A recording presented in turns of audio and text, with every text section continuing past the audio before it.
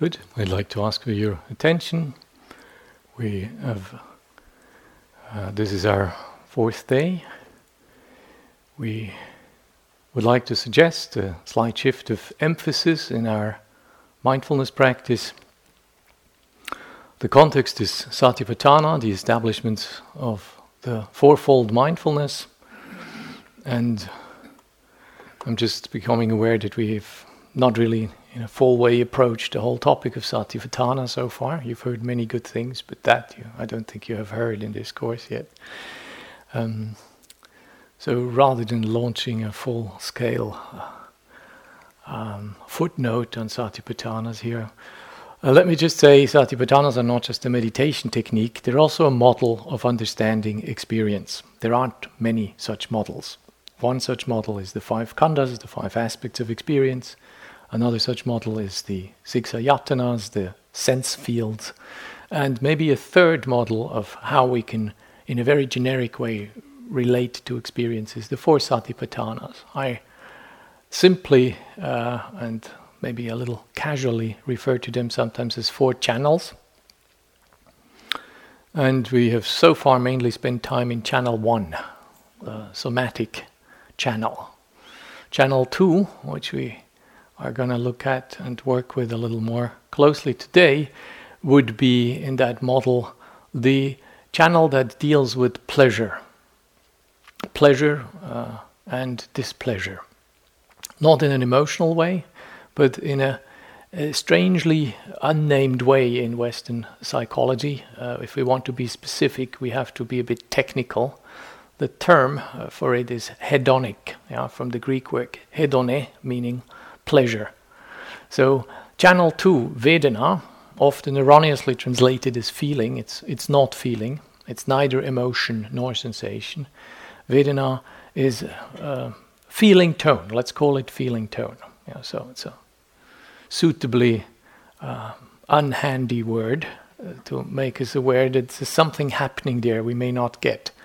So that channel 2 basically negotiates like and dislike. It registers. It doesn't talk much. It just says, ooh, and ooh. So the messages in this channel, although they are not very, let's say, vociferous, they're not very verbose, they're quite distinct. And the message in that channel, we're highly sensitive to those messages. We're highly, our ears are pricked for that one. So Vedana is, in the economy of attention, one of the most decisive factors. Most of our activity, most of our attentional focus is clearly engineered by our likes and our dislikes. When it's nice, I have lots of attention for it. I like it to continue. I am very subtly attuned to it. If I don't like it, I have very little time for it. I don't really want to spend my energy on it. I'd like it to be gone. And if it can't be gone, I at least retrieve my attention and try to go with that attention, to something that is nicer, so I just divert, or I try other tricks like numbing out or dissociating, feeling less, being less present. Channel 3 would then be the affective domain, so emotional domain, Cittanupassana. This is not the exercise I'm talking of the raw material for the exercise. Let's be specific. About the exercise, we need a little more breath than right now. But to get these channels as a model of experience theoretically across, so we have channel 1, somatic, channel 2, hedonic, channel 3, affective, and channel 4 would then be the content of my experience, and that content is generally cognitive. It's discursive, it's image, it's concept, it's word, it's name. Again, this is not the exercise. The exercise is more specific. This is just the raw material for the exercise, and it's important that you have a sort of theoretical map of these 4 Satipatthanas as 4 channels of our experience. Now the story is these are nominal channels. Any event in your experience always is going to broadcast on all channels. So you don't get just a hedonic pleasure experience connected with no emotion, connected with nothing in the body, connected with nothing in the mind. You never get that. Like you, when you get an apple, you get its weight, its texture, its color, its perfume. You never just get the skin of an apple. If you get an apple, you get the skin. Now it may make sense to look at apples from the point of view how heavy they are, or what color they have, or what texture they have, or what sweetness they have. It may make a lot of sense to choose a particular apple on the basis of one of these characteristics, but any apple you get, you'll get the whole spiel. You're not just getting the color or the texture or the sweetness. The same is with these satipatthanas. So any event in our experience is going to demonstrate these 4 dimensions. A somatic one, we don't have experiences that have nothing to do with our body. Even a thought in the mind has a physiological correlate. A hedonic experience, that means that we register this as either pleasant or unpleasant, as agreeable as disagreeable, as inciting lust or as producing the opposite of it, simply as like or dislike. Now there's nothing complicated about this, and there's also nothing moral about this. The unpleasant ones are not more moral to have than the pleasant ones. We're not speaking morals here, we're not even speaking ethics. In fact, on the level of Vedana, you don't have a choice. You don't have a choice liking what you like or not liking what you don't like. You have a choice what to do about it. But you don't actually, at the moment of arising, have a choice, even if it's perfectly immoral. And you would like not to like it, and yet you may still do. So you don't have a choice. You have a choice about how honest you are, and you have a choice how this experience of pleasure or displeasure translates into action. That's where the choice comes in.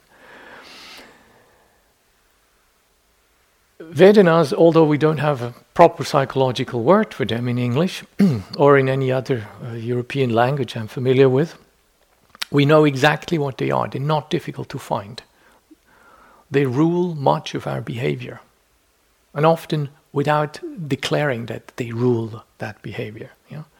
We just feel organically we go into this corner, because that's where the AC is working most strongly, or if it's cold, we move almost organically towards where the heating is. Without knowing where the heating is, the body has quickly sussed where it is warm. If you have any doubts about this process, look at a cat. They're really good at this. Nicest place, the warmest lap, the gentlest vibe. So it's the kind of the cat mind. Sorry, John. The cat mind. It's got a nice cat called Toby. And this cat mind is at work all the time.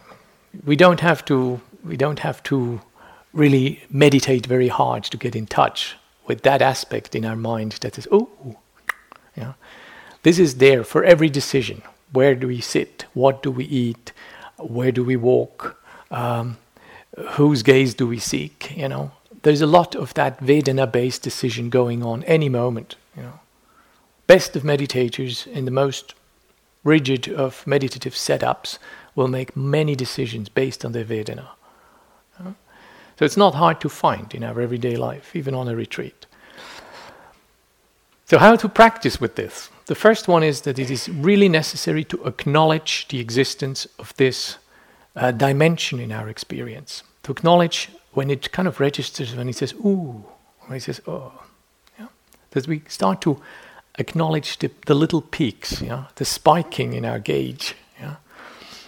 And that we notice that this becomes a conscious experience rather than an experience we, although having it, we do not actually acknowledge and thus flies under the radar.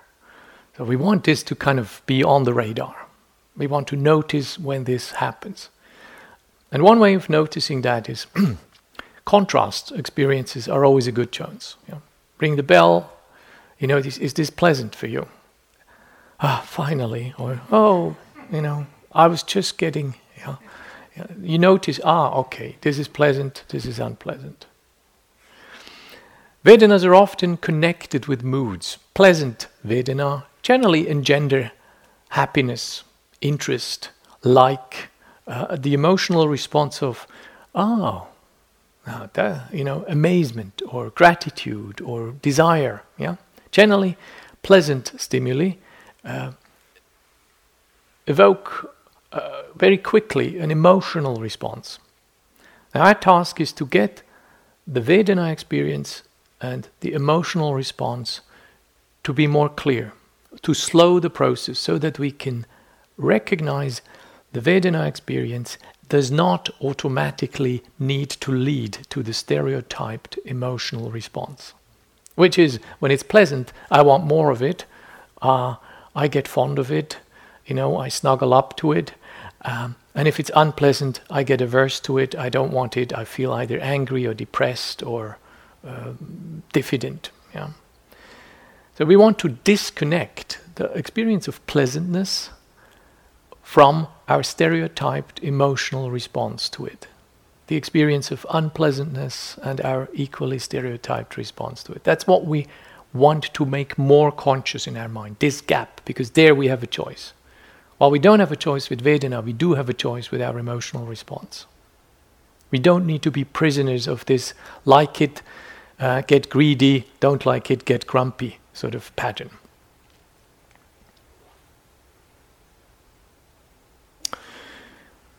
Simple way of exercising this today would be my suggestion that you basically do anapanasati, mindfulness of breathing, as we have encouraged you in the previous days. And every time you find your mind is not with plan A, every time you find your mind is somewhere else than with your explicit and declared exercise at the place you have decided for yourself to be attending to the somatic resonance of your breathing. Every time you find yourself somewhere else, you not just bring your mind back, but you actually ask two questions. One question is what I find myself with right now instead of being with my meditation exercise, is that a pleasant experience or is that an unpleasant experience? Just this. No analysis, no inquiry, just pleasant, unpleasant. And they make a scratch mark. Yeah? Pleasant, unpleasant. Second question is this physical? In other words, does this concern my 5 outer senses? Has it to do with sound, with sight, with touch, with smell, with taste, with a tactile impression? Or is it mental? In other words, is it a memory?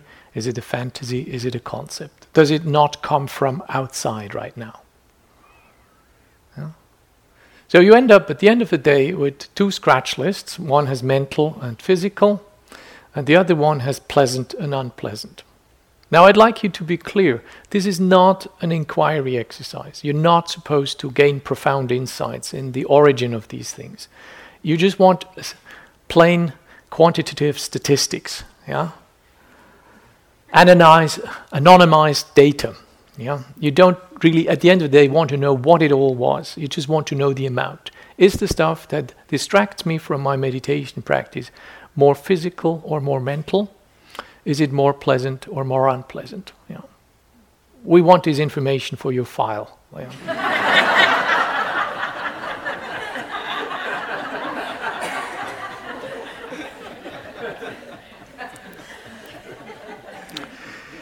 If you're unsure,